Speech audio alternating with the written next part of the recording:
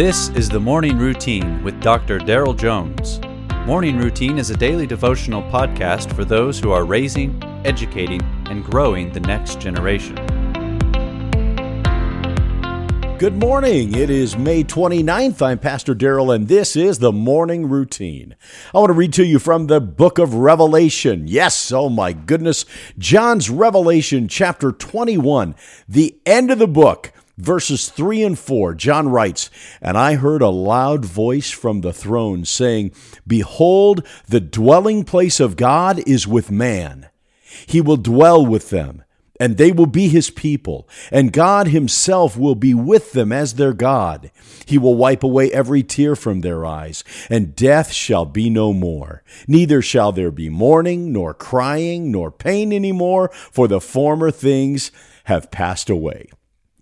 I just heard that. I heard you say amen. I read Revelation chapter 21 and you said amen, because we all know as followers of Jesus Christ that there is an end of the journey. And the end of the journey is the beginning of eternity, and it is good. It is full of life. It is full of joy, no tear, no sorrow. And so we work. We work and we toil to accomplish all that God would have us do today, because this life really does matter. And there are lives around us that God has given to us a sphere of influence, that as we pour into those lives, whether they be our children, whether they be the members of your congregation, whether they be those who are in your classroom, God has given to you the opportunity to influence lives for an eternal journey. It's easy at times for us to lose sight of that. My wife and I, one of the most exciting trips we ever took was one that was intentionally planned to have no real itinerary. Years ago, we took 30 days of vacation, the whole of our vacation for the year, and we spent it all in one 30-day period.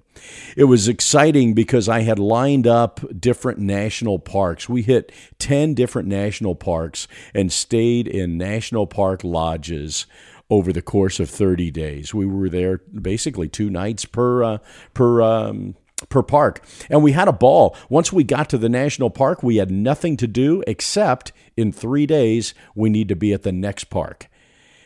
It was exciting, where we could just experience this beautiful creation, reigniting our own relationship together, our relationship with the Lord. It was really a Sabbath, was what it was, a great sabbatical, if you will. But we always knew that in 3 days, here's the next mile marker in the next place that we need to be. And we found that to be such an exciting time for us as we're approaching the summer. I hope you have opportunity to get away and to enjoy and to recharge in your relationship with your family and your relationship with the Lord.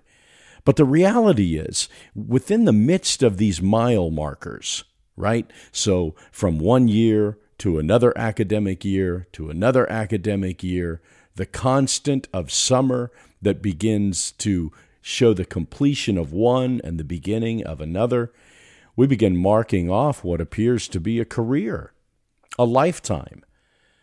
But in the midst of that ongoing cycle, it's easy to lose sight of the end of the story. But as Christians, it's important that we never lose sight of the end of the story.